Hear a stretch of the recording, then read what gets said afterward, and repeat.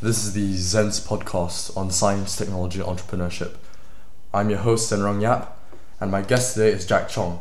On paper, he studies philosophy, politics, and economics at Oxford. In reality, he runs the OX1 incubator, only ideation to seed stage incubator in Oxford, which awards £50,000+ in equity-free grants. And he reboots the entrepreneurial space in Oxford and London, having started multiple startups and the Rich Brunch Club. He is a builder and thinker at heart, fashioning himself as a concept engineer, community engineer, and a token engineer. Jack has a deep fascination in many areas, including fundamental sciences. Before, we have chatted about information theory, rocketry, biotech, and many analysis of society. Go check out his blog for more. He always brightens up the room wherever he goes, and I'm certainly very happy he's here today. Welcome to the podcast, Jack. Thank you for having me here, Sen. So just for some background, Jack and I met when I was working with another guy called Mohammed on an OX1 project.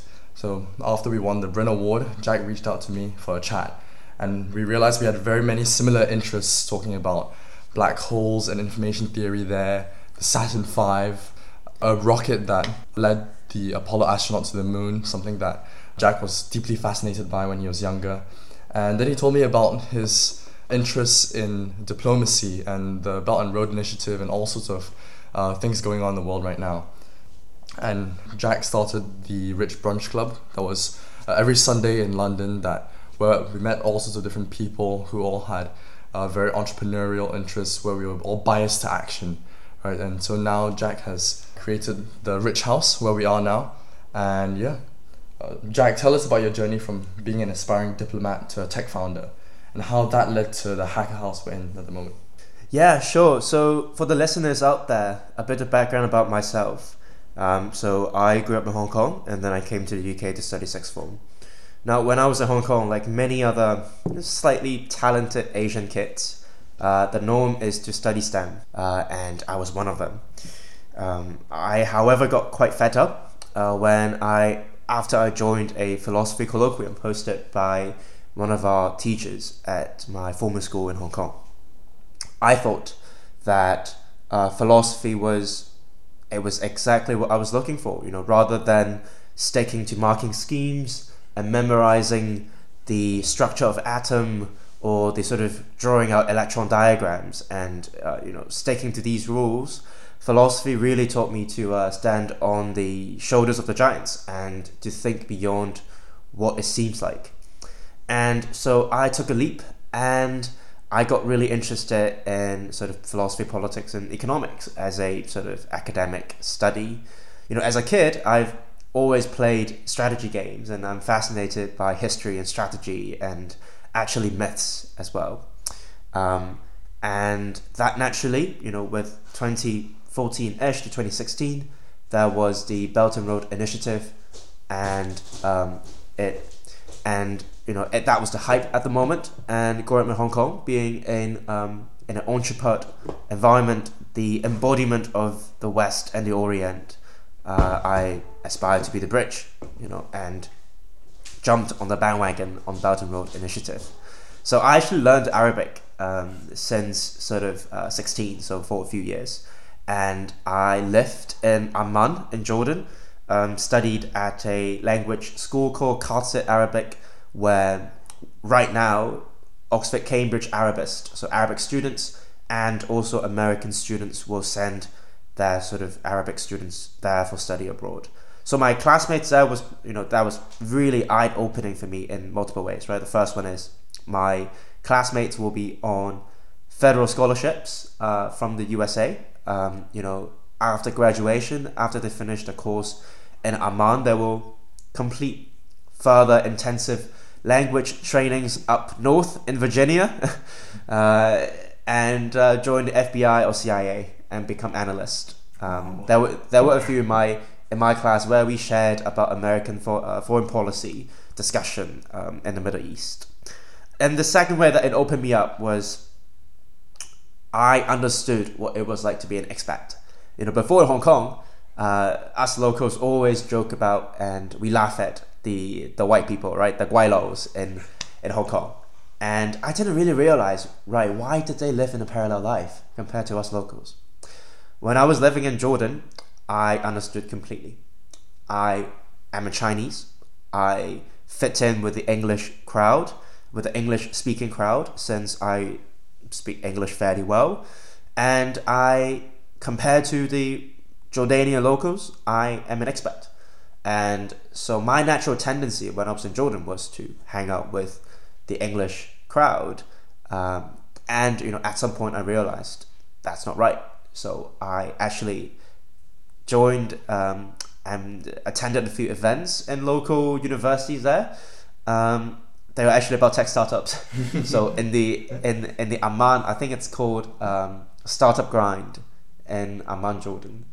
So, well, to cut the story short, basically, what happened with Hong Kong recently meant that ideologically and practically, diplomacy is no longer a feasible path, as a career path. And I also realized a lot of our institutions are broken, or if not broken, very slow. And the best way to improve these institutions is not to improve them, but to scratch them, destroy them, and rebuild them. And technology really appeals to me because it is a career path where it is very high leverage, and as a young person, you can have a lot of impact. Where else, tell me, what other sectors can you, as a, let's say, 20 to 25 years old, run $1 billion company? It's impossible in finance, it's impossible in politics, right? Run $1 billion budget, you have to climb your way up. So that basically led me to be very involved in the tech scene, and right now I'm aspiring to be a startup founder myself. Just out of curiosity, what was the tech scene like in Jordan? Was it just a couple of events, or were there lots of people doing things? It's basically just a couple of events, and the reason is Jordan in itself is not an innovation economy. The national direction right now has been to leapfrog from a foreign aid dependent country into a knowledge economy. In the past, Jordan used to be called the Switzerland of the Middle East, since it was relatively politically stable in a region that is known to be politically divisive. But I think it still faces a lot of challenges at the moment. And what were the people who were going to the FBI like? That's just like you only see that in movies, right? So yeah, so I think they look like us, they talk like us, and they walk like us. There's nothing special on the outset, except that very admirably they have a heart to serve the country, and their country has the heart to sponsor them, which was really encouraging for me. I think the US is when it comes to educating its future elites to join the government, the federal scholarships is a very good mechanism to specifically, I want to pinpoint this. The students that they sponsor, a majority of them are not from the Ivy League. They are not from Harvard, Yale, Princeton. They are from state universities, University of Virginia, universities of Michigan, etc. And I think that is a great thing, right? Where the US actively promotes social mobility, and I think that's what a good democratic country should be. Oh, it's very perceptive. So the last time I saw you, you mentioned you had been doing a deep dive into software engineering, and since then I've noticed you put your LinkedIn into stealth mode and then building something. So could you tell us a bit about what you're building? So I've just made the jump to Web3, to crypto, and I finished a crypto software engineering bootcamp. And before we recorded this podcast, I was actually just writing code, and I was sort of debugging a few lines of code that I got stuck for a while. And I am a stablecoin nerd, and I'm really fascinated by stablecoin. It is the highest impact cryptocurrency that will very silently kill fiat.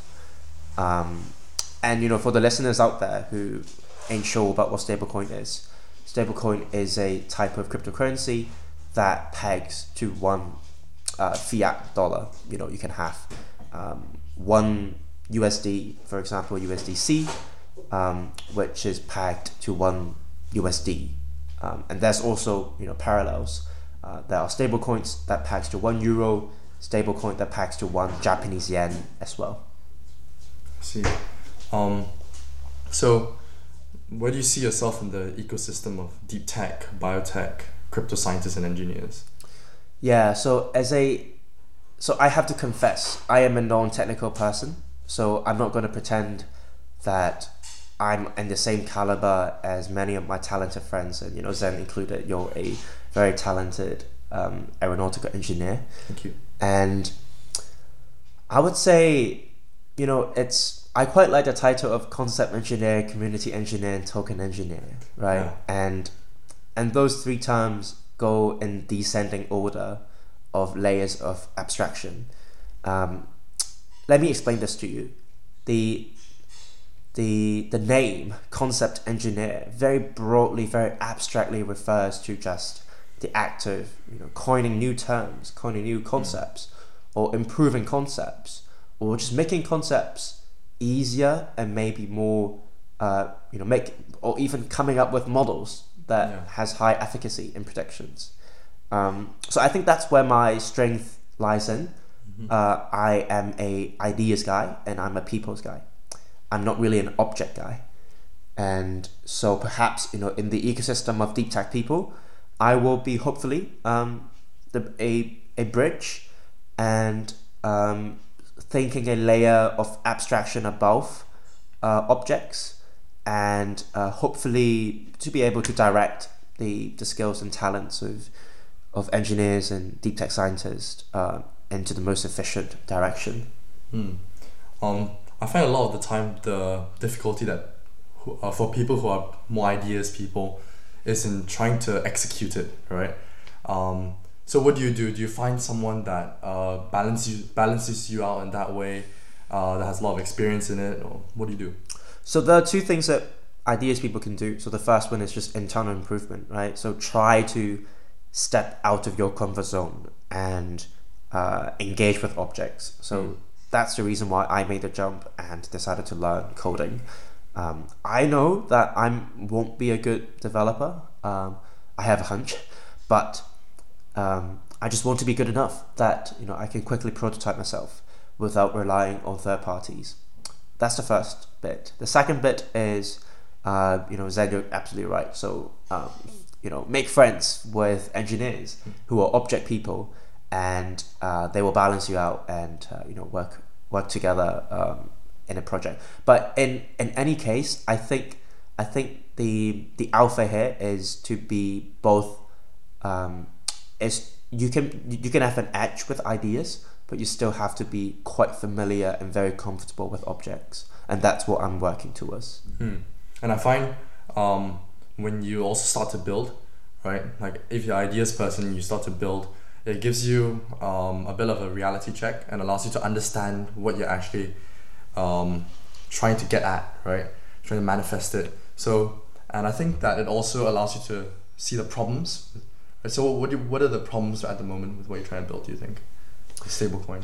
Yeah, so I have a few ideas. So the largest problem with stablecoin are two things, and people will disagree with me because these are non-trivial. The first one is slightly less controversial, is peg mechanism. How can we design a token, a type of currency that is stable, right, that has very low volatility in price, that pegs to one fiat currency? There are many ways to do it. There's the centralized way of doing it, which is what most major stablecoins are doing right now. We have the USDT, Tether, we have the USDC, which is by Circle and Coinbase. But obviously, there are also other attempts. There is a type of stablecoin called algo-backed stablecoin, which is by using an algorithm, by having elastic supply and playing with tokenomics and interacting with different decentralized finance protocols. the token can achieve low volatility. So peg mechanism, that's the first hard problem, remain to be solved. The second problem, in my opinion, is institutional adoption, and it kind of follows from the first problem. Institutional adoption means how can we get more traditional financial institutions, think about asset managers, think about funds, or even sovereign states. The country of El Salvador has decided to buy Bitcoin on its own balance sheet. And that, in my opinion, is a huge milestone because it means that nation states are adopting cryptocurrency. And stablecoin is an important wedge. It is a foot in the door because stablecoin is designed to be stable.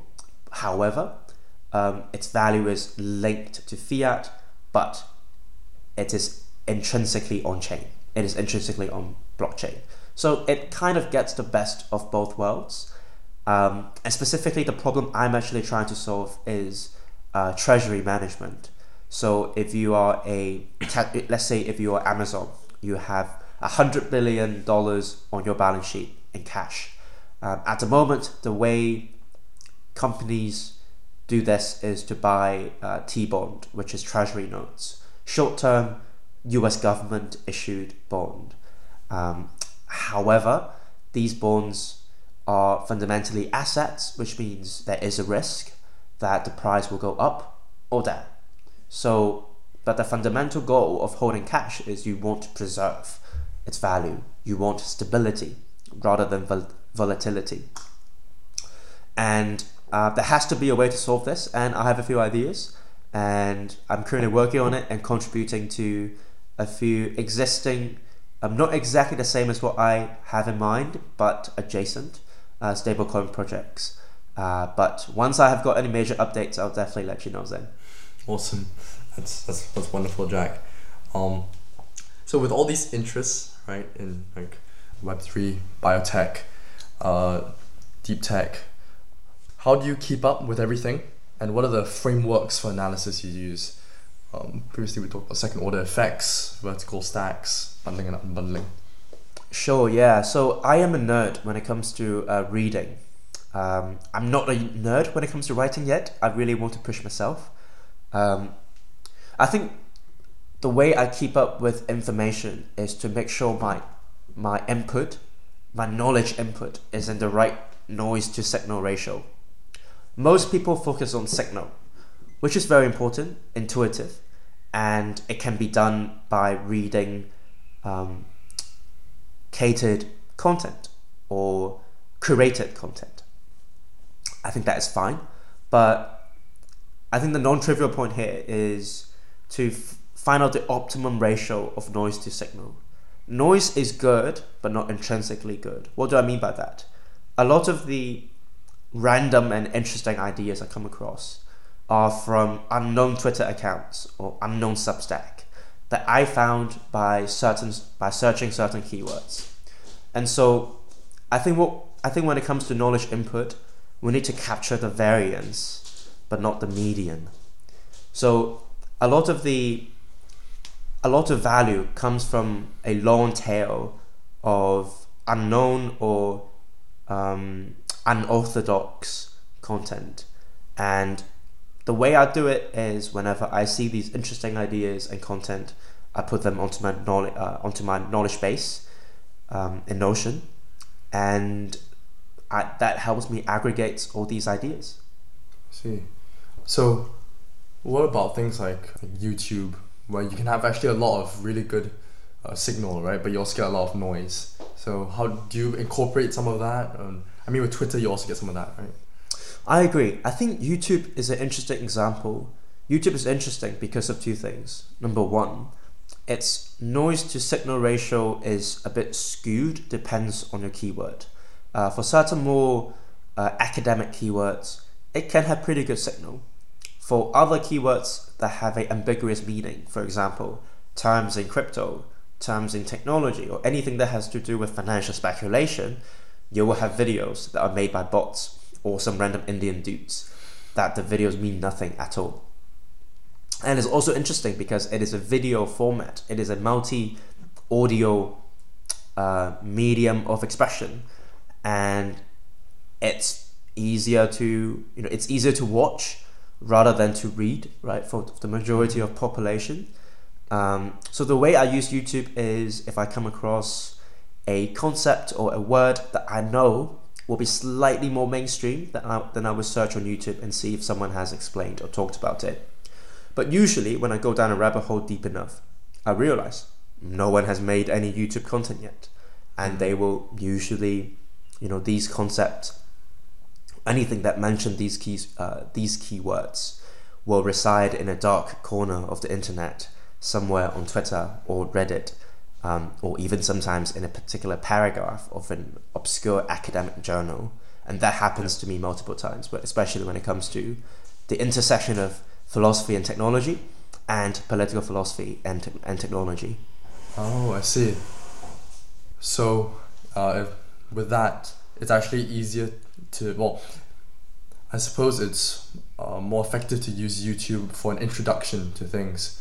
But to dive deeper, you'd have to go to books or talk to someone or go to Twitter, academic journals. Exactly, yep. I see. So, how do you analyze and research and write about these interesting phenomena once you've learnt about it, like the Pret subscription or the article about the great man to great founder theory? So, for the listeners, I hope that then you will include a link somewhere in the podcast description. So for context, Pret is a coffee chain here in the UK and in Europe, and they're actually in Asia as well.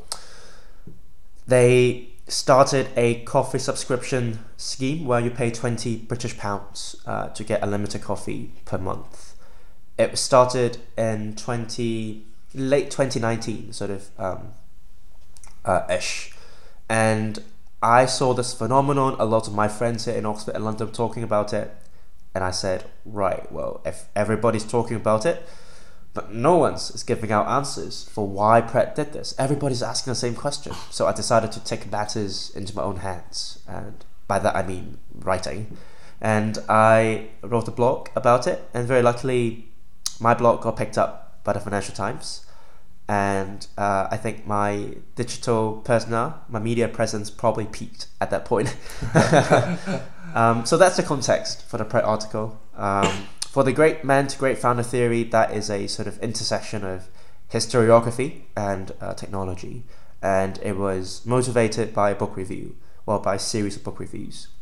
If you find it interesting, I think feel free to search on Google. I think my blog is probably the only link that uses those exact keywords. My writing process starts with reading a lot. So, like what I said previously, I like compiling links and content I found somewhere online. I put them into a Notion database, my personal knowledge base, and I group them by an abstract category, or sort of, I usually have a slightly provocative title for each category, and I will put things within this category. And the way I do research is I am you can call me very unoriginal, but I actually enjoy doing secondary reviews. So I actually enjoy to, if I come across this keyword, let's say Pret coffee plan or whatever, before I wrote this, I went on Google and I searched, has anybody written anything on Pret, how make money or whatever, these combinations of keywords, and it turns out nobody has. So that's why I wrote it. The writing part is I think the writing part is just the actual writing of it. It's just you need to dedicate time and headspace to do it. Mm-hmm. I see. So what's your favorite blog you've written so far? Well, I have to say, the best is yet to come. Oh, okay. And I actually have more than 100 titles in my pipeline, and ranging from what I like to call quirky science, trendy thoughts, and hidden connections. My favorite one so far, it's probably the great man to great founder theory, because it combines what I study, PPE, philosophy, politics, and economics, with technology, which is a new intersection, a new intellectual niche that I recently discovered, and I thought it's underrated, underlooked, overlooked, and it will only become even more important in the future. Yeah, so can you talk a little bit more about the philosophy of technology? Sure. So philosophy of technology, it's just something that I recently discovered slash a niche that I found. There's a few angles to attack this. We can. What does it mean when we say philosophy of X? So we usually say, right, maybe there is certain mental models that help us understand technology. And that could include, for example, what we call the ontology of technology, which is the being, the properties of technology. There's also the relationship between human and technology. Does technology increase human agency, or does it reduce human freedom? Does it emancipate us, or does it constrain us? And I think for most of your listeners, and for us Gen Zers, will be interested in the political philosophy of technology, which is how technology permeates and eats up our society and even our state. An angle to look at this is to look at how big tech has become de facto more powerful than some sovereign states in the world. Yet they are also subjected, to American regulations or to British rules or European rules. For example, Facebook Meta has recently said they might plan to pull out their operations in Europe. So overall, philosophy of technology includes what technology is, what is our relationship between technology and ourselves, and, for example, what is the relationship between technology and politics or society. Yeah, and I suppose understanding, or I suppose like having an interest and reading a lot about philosophy of technology allows you to see where the landscape is going as a concept engineer, a token engineer, a community engineer, right? So do you think more technical oriented people should also be looking into this? I think so.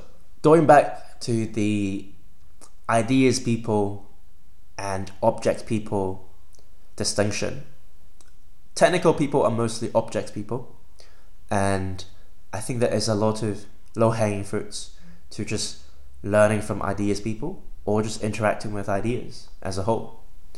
Something that I personally find very interesting is the design philosophy, and I think that's a really good entry point for object people into thinking about ideas.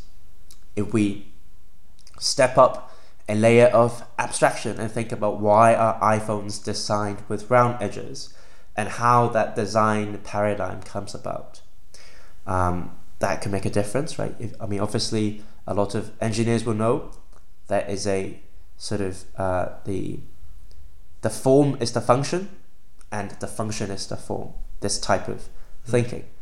How do you design a table? Well, it depends on what its function. How do you use a table? Well, it depends on its form. Yeah. And it might come intuitive for engineers. I think taking a step back and re-examining these thoughts will open up the ability for engineers to interact with ideas.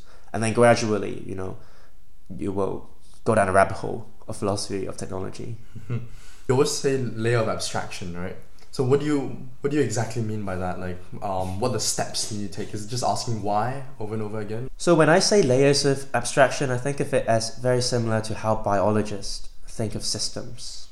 In biology, a lot of fundamental science research is looking at how things operate at a particular system and how things interact between systems. For example, the way a particular disease works might involve a particular cell type, but the core root of the disease might be because of a particular protein within the cell. But the way the disease spreads, let's say virus, right? The way COVID spreads, it is, it is both intra-cell and between cells. So just applying this mental framework to things in general, to ideas in general, then we conclude that layers of abstraction means, for example, when we talk about political issues, do we think at the individual level? Do we think at the group level, at the society level, at the nation state level?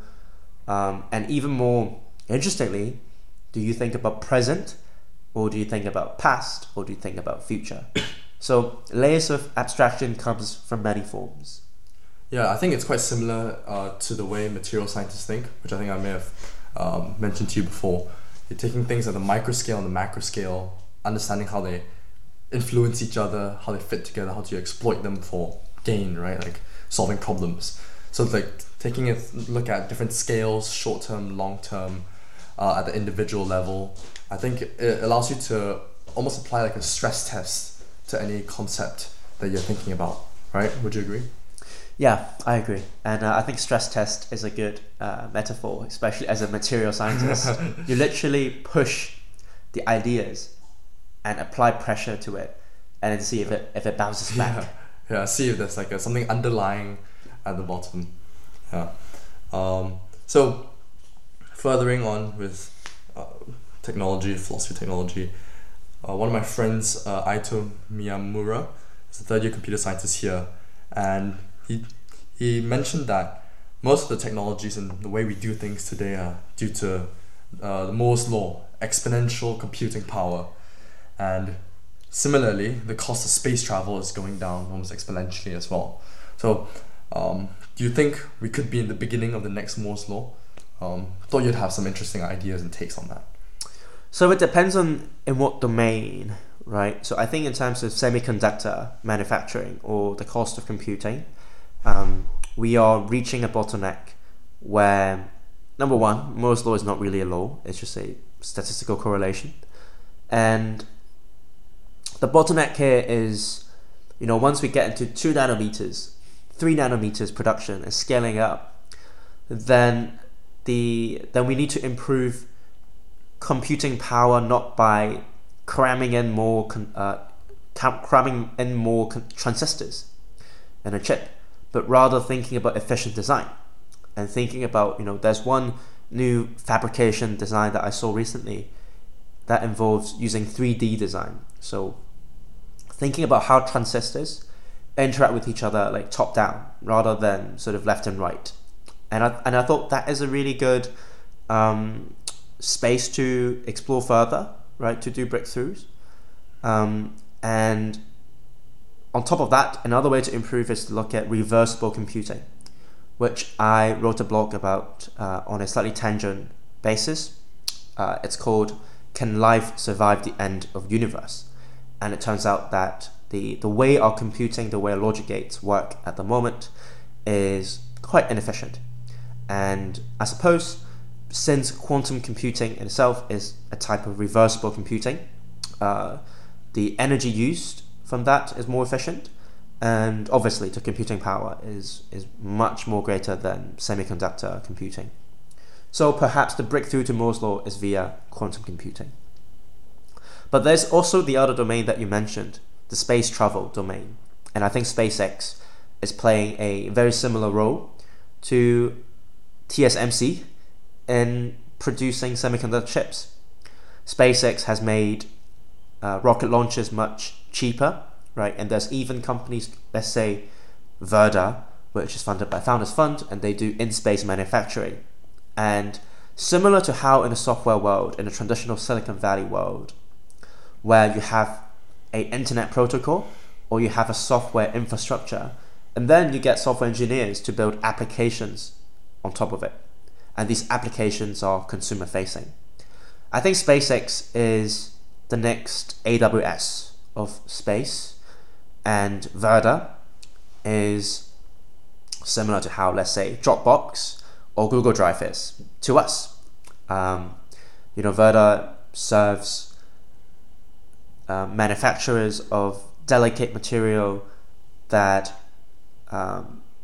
that sees the potential of manufacturing in space, because it's simply very costly or very impossible to manufacture, to 3D print organs or semiconductor wafer designs, right?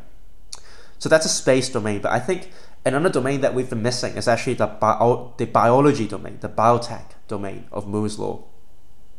In biology, there is an interesting reversion of Moore's law. And listeners, if you work in a pharmaceutical industry, prepare to hear about Yerum's law from this amateur biotech enthusiast. Yerum's law is, well, it spells backwards of Moore's law, and it talks about how the cost of producing drugs, of doing drug development, is actually exponentially increasing. And several reasons at play.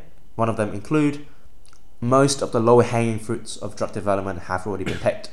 So what we're solving right now is more complex disease, or just basically untargetable drug target.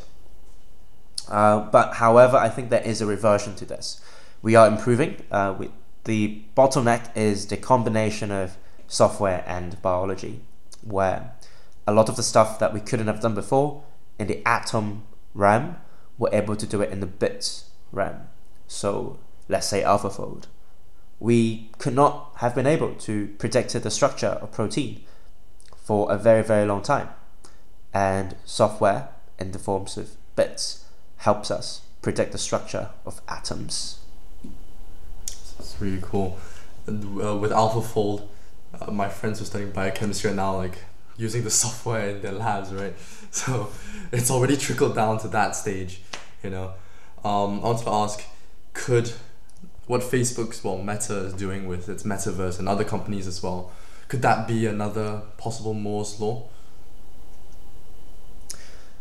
I have to confess, I cannot foresee how much of an impact, or how big, or the scale of impact metaverse will have on us.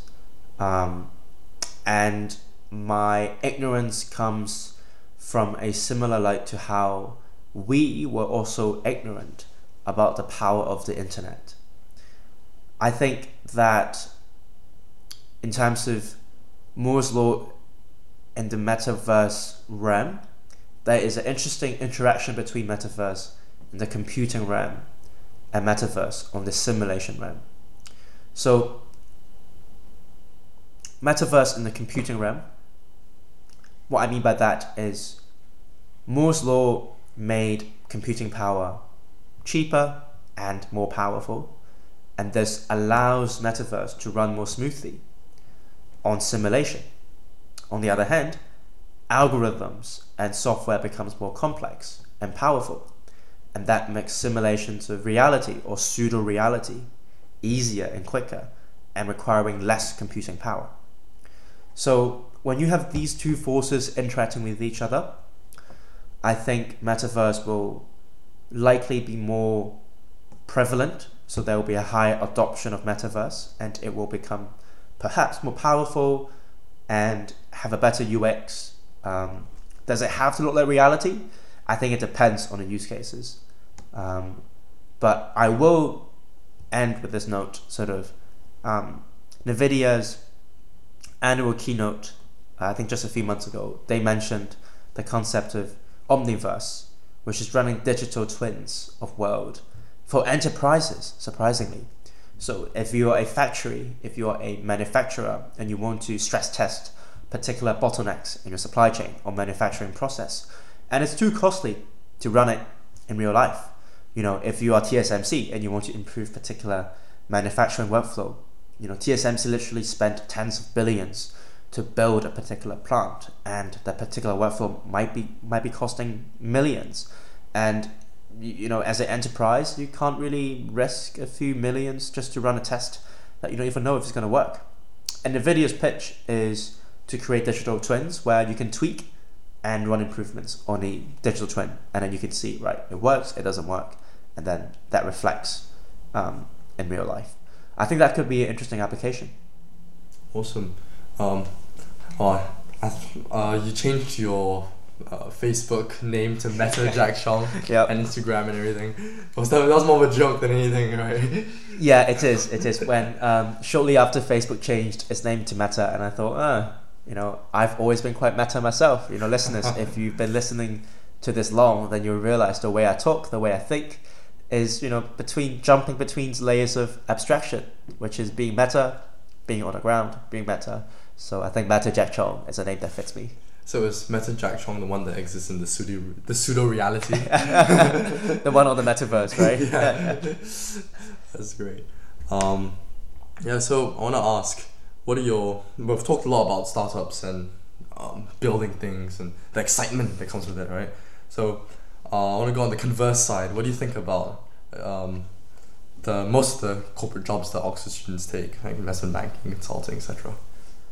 Well, I think it is a unfortunate truth that a lot of our talents goes towards Wall Street, and I think this is a problem that it's not just the UK is facing. The US is also facing the Wall Street brain drain, right? And you can also say about the government, right? The government also suffers from brain drain.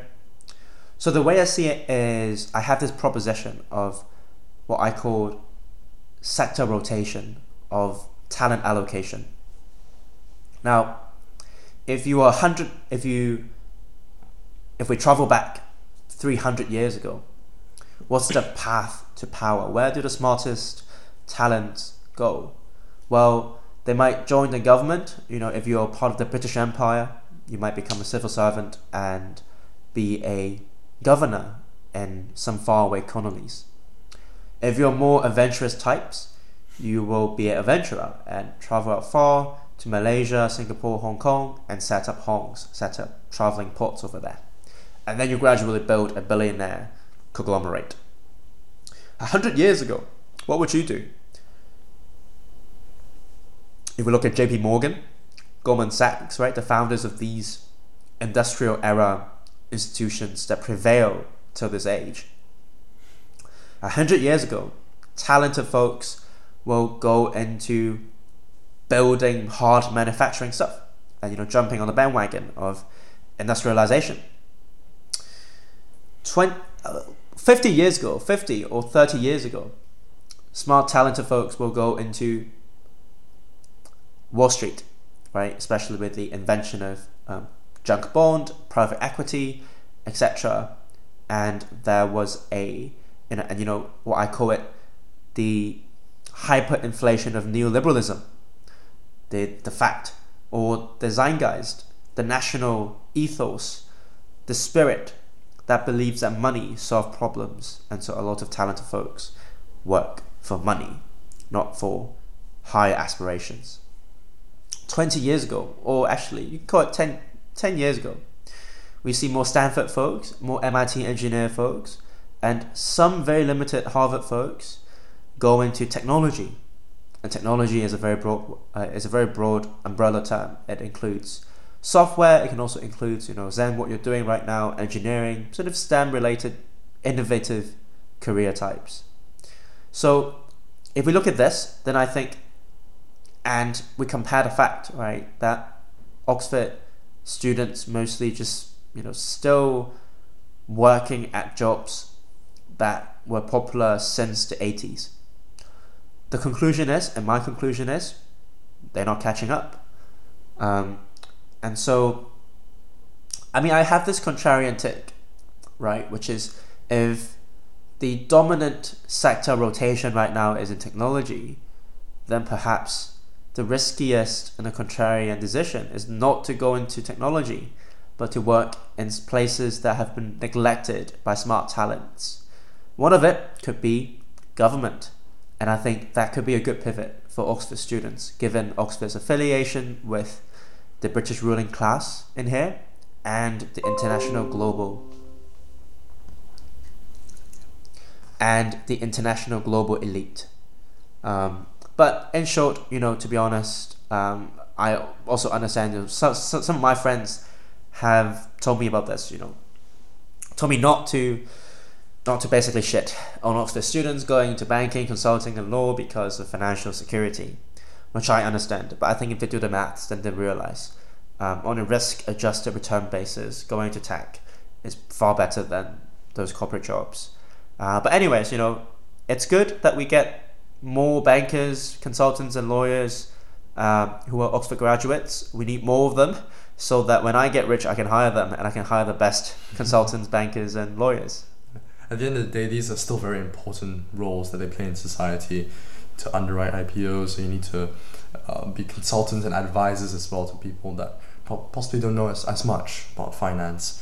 It's just the dogmatic worshipping of these career roles, which could be an issue at this point, I find. And also, I find it quite interesting that Oxford actually has a lot of history with the big roles at the times, investment banking, etc. And back then, with the civil service, creating the generals that go out and serve the British Empire, right?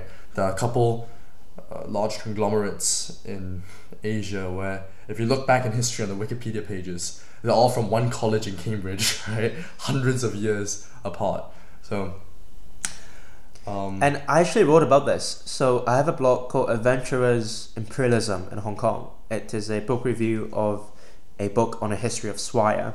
So Swire is a conglomerate started by a Scottish adventurer who started first initially in Hong Kong as a trading company between China and Hong Kong.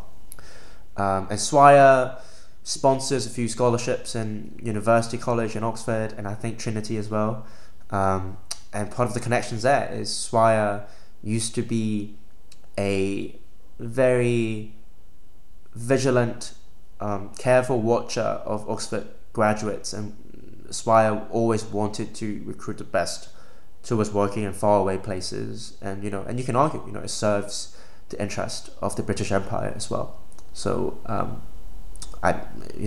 maybe you can put a link. Of course. So what is it about startups and building that gets you excited? I think fundamentally it's agency. Technology is an entrepreneur themselves, are a rare breed that prizes volatility over stability, right? I think a lot of successful founders are heavy risk takers. They are not risk minimizers. And I think as a young person myself, that really appeals to me. The fact that every day you're on a grind. You want to push certain product. You want people to use it, and you want to solve their problems. And the best part, let's face it, we all make money, right? I make money selling the product, and you make money as a user because maybe it helps you make more money, right? Or it improves your workflow. It saves your time. And so I think that's the appeal for me. But I do recognize, like we mentioned earlier in the podcast, they are object people, right? And so I think for them, the appeal of startup is the being heads down and not interfered, not interrupted by anyone else, but just getting the work done and producing an object that you can claim the fruits of your labor. I think that's where object people find it appealing. So, since we're both quite young people, we're still trying to figure out what we think about money, right? And a lot of people who I've talked to, we have very differing opinions. Some people just want to make a lot of money. Some people, especially in the UK, are probably more comfortable living a more relaxed lifestyle, and possibly are not as concerned about money. Maybe even shun the pursuit of it. I wonder what your thoughts on that are. Yeah, I definitely agree. That is a very perceptive observation on the British mentality. I think the British upper class and the social elites, well, especially those who, the fact that we're both in Oxford, we kind of by definition fit into the elite bracket, and this elite bracket shuns away from money and wealth creation because they think it's vulgar. Whereas if you look in America, wealth creation is seen to be a good, because the American dream in itself embodies wealth creation from rags to riches. Which one do we prefer morally? I think personally, I prefer anything that increases human agency. And that would mean the rags to riches story.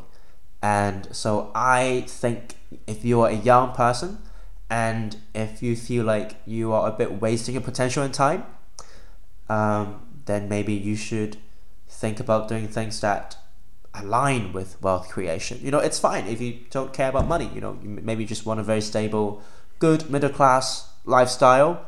That's fine, but have a think back. Is that going to help you? Having a stable lifestyle, is it going to help you achieve your potential?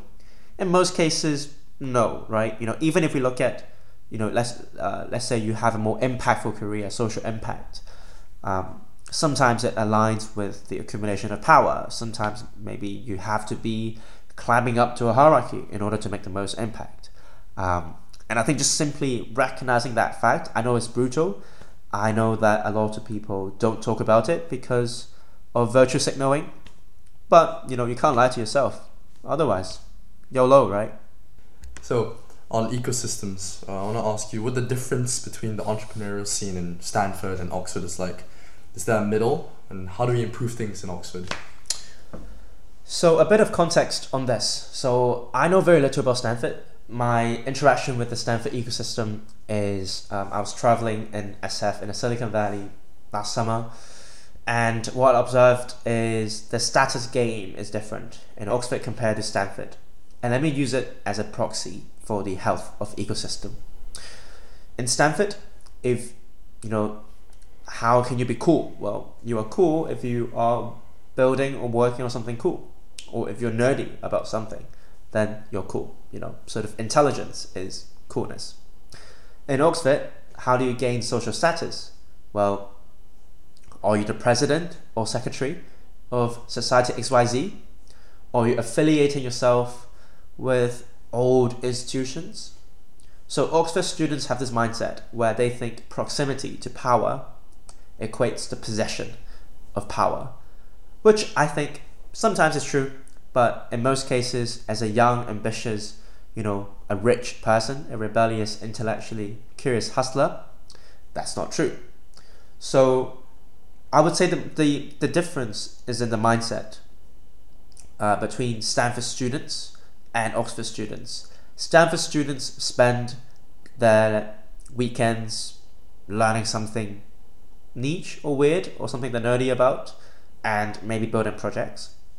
Oxford students spend their weekends, I don't know, maybe going to bridge, going to Park End, going to club, and sometimes maybe read a few books here and there in a rec cam, and they could have produced knowledge, they could have written blogs that popularize what they've read, but they choose not to do it, which I think, again, it's another low-hanging fruit that most Oxford students can do.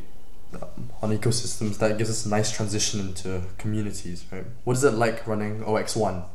What are the patterns and successes you have seen? Wow, so that is a very tricky question, and it's something that I've reflected recently. So for the listeners out there, OX1 is an incubator that I run in Oxford, and we onboard hundreds of Oxford founders. We onboard hundreds of Oxford students to become founders. And we sit on top of the funnel in the startup ecosystem here. Running it is quite difficult. OX1 is a public good, and running OX1 is a public good problem. I have to be honest, there is a lot of things I can improve in OX1, and I have not done it because I'm a very selfish guy. Rational agent assumption, right? And sometimes incentives don't align. For example, I'm not paid. For example, sponsors don't see the immediate value of OX1 Incubator. However, I want to pitch this, and if you are an investor or if you are just an Oxford alumni listening to this, hear me out.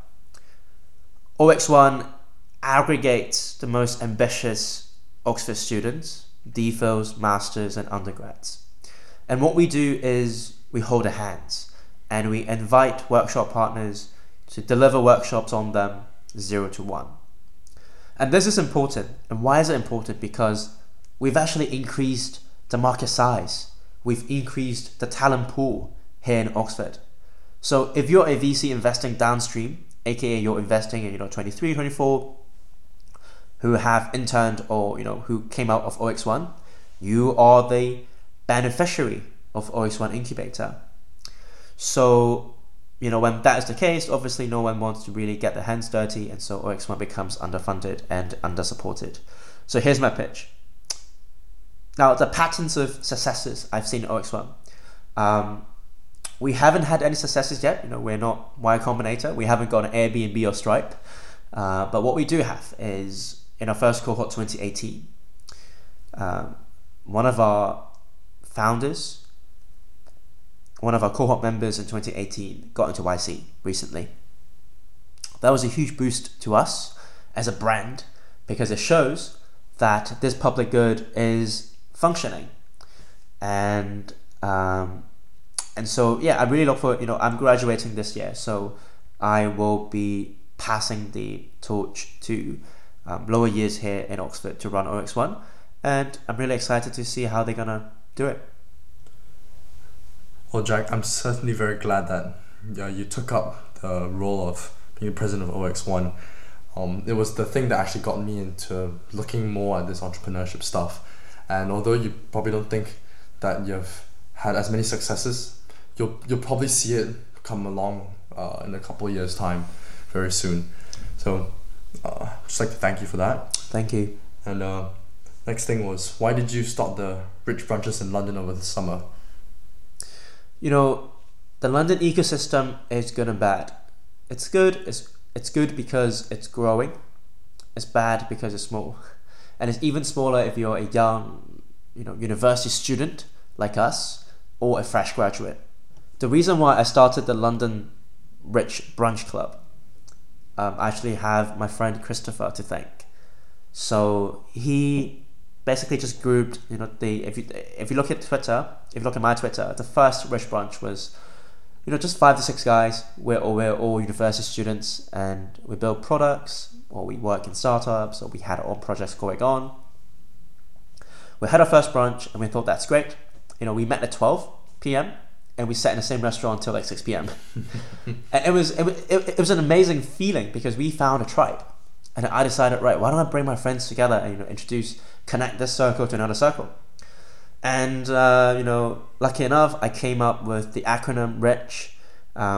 Stands for Rebellious Intellectually Curious Hustler, which is a way to dissect what top 1% founders really possess. These are the traits. These are the psychological traits that you can map different career archetypes and personality types onto. So I started the Rich Brunch Club because it is lonely to be a startup-minded, ambitious university student, and I think most importantly is peer support and learning from each other. I learn a lot about rocketry, and I think Zen, we always chat about battery stuff. I think last time I sent you a link on deep sea mining and how increasing demand of lithium ion, it's going to impact the supply of lithium via deep sea mining, which is a very nuanced question, but it's thanks to Rich Club that we both get to meet many other like-minded people, and we get to catch up regularly, and so we get to share these interesting ideas that I think 99% of people in our age, number one, haven't really dived deep enough in these ideas, or number two, very unluckily, they haven't got the community to really give them the rocket booster and send them up to stratosphere. That's a wonderful metaphor. I personally have enjoyed them very much. I've met some of the other people there who were on my course and did material science here as well, and we got to talking about the issues with scaling up, something that my tutors talk about as well, and how to approach applying more fundamental science to entrepreneurship. Why a lot of people are going to software engineering after doing a physical science. These are all questions that have to be thought about to understand what the root cause is. Other times, I'm talking to other PhD students on philosophy of quantum mechanics, of relativity, really deep things, reinforcement learning, why the academic side is really disjointed from the industrial side, right? Why that's an issue. So and things like building communities as well. It's only through this club that I've gotten to learn about all these things and talk, right? Normalize discussion on these topics. Also, which then led me to do On Deck Catalyst, which is what Jack also did, and then also learn how to raise, which is something that is very stressful. Very few people actually go through, but many people at the branches have been through. So Jack has continued to bring this on to Oxford as well, using his rich house as the location for it. So could you tell us what the rich house is, why you brought together some really talented people for it, and how have you enjoyed it so far? Sure. So the Rich House is a hacker house here in Oxford for Oxford students, and it is the only hacker house for young founders in the UK so far, and dare I say, perhaps even Europe. And the Rich House is a counter narrative on the Oxford Zeitgeist. Oxford is thinking too much in the ivory tower and doing nothing, and the result is people produce ideas that no one gives a shit about. We talked about the contrast with Stanford before. The caveat with Stanford is people always build and nobody thinks. The result is people build shit that no one uses. And so this hacker house, the Rich House, is my attempt to seek the best from both worlds. And it's really cool. We have 5 of us here, and Zen, you've been to the launch parties as well. And officially we launched in early October, in the beginning of this academic year in Oxford, and I wrote a manifesto called the Rich Manifesto. It's also on my blog, FYI, wink wink. And we hosted a launch party here with like 60 people from Oxford who are both either technically very competent, so we have a lot of details, a lot of PhDs in here, but they are also very fed up with the ivory tower culture here, and they want to do something and they want to build. So I'm really excited about the Rich House because it is a talent aggregator, right? And the fact that we are sitting here and recording this podcast and this table, I think it means something. And specifically, Rich House also attracts intellectually curious people. So I organize reading groups every week where we go through Peter Thiel's course in Stanford. It's on sort of politics and slightly a bit about philosophy of technology as well. And it's very cool to see what I say unorthodox, unconventional Oxford students interested in unconventional ideas. So hopefully this is a good start, and I'm really excited to see how I'm actually very curious about what the rest of the Oxford crowd think about the Rich House. Yeah, it's whilst we're sitting here talking about the Rich House, I can see the newspaper cutout actually. Yeah, so we got covered by the Oxford newspaper called Chobo, and the tagline for the article, for the coverage, is Oxford's first hacker house, for the rich, by the rich. And obviously, rich is an acronym, FYI. We're not wealthy enough yet, but as I said before, wealth creation takes a very long time. That's great. I want to ask Jack, what are your next steps after you graduate? So, who am I? I am a concept engineer, community engineer, token engineer. And I want to double down on these 3. And so at the moment, I'm keeping reading and writing, and that sort of fulfills my concept engineer role. The community engineer, it falls onto my shoulders to keep organizing stuff for the Rich House and the Rich Brunch Club. The token engineer, that's where my interest and research, and really I want to do deep dive into stablecoin. I want to be the expert in stablecoin, and CBDC as well, central bank digital currency, which I think is inevitable and is under discussed at the moment. I haven't got any solid plans after graduation, but if you ask me what's on my checklist, to-do list, then I think these 3 things are my KPIs and are my goals. That's great. Anything else you want to highlight, Jack? No. Awesome. Where can people find your work and reach out to you? The blog, give it the link to it. Yeah, so well, it's a pity you guys can't see us because this is audio only. But we can drop the link, and the link is a word. To be honest, if you just Google search Jack Chong Oxford, and you'll be able to find my blog up there. It's jack-chong.com, and all the blogs I referenced today will be on there. Yes, and for anyone interested in the incubator, it's called OX1 Incubator. Okay. All right. Thank you very much, Jack. Thank you, Zen, for having me. Yes, it's been a pleasure. Thank you.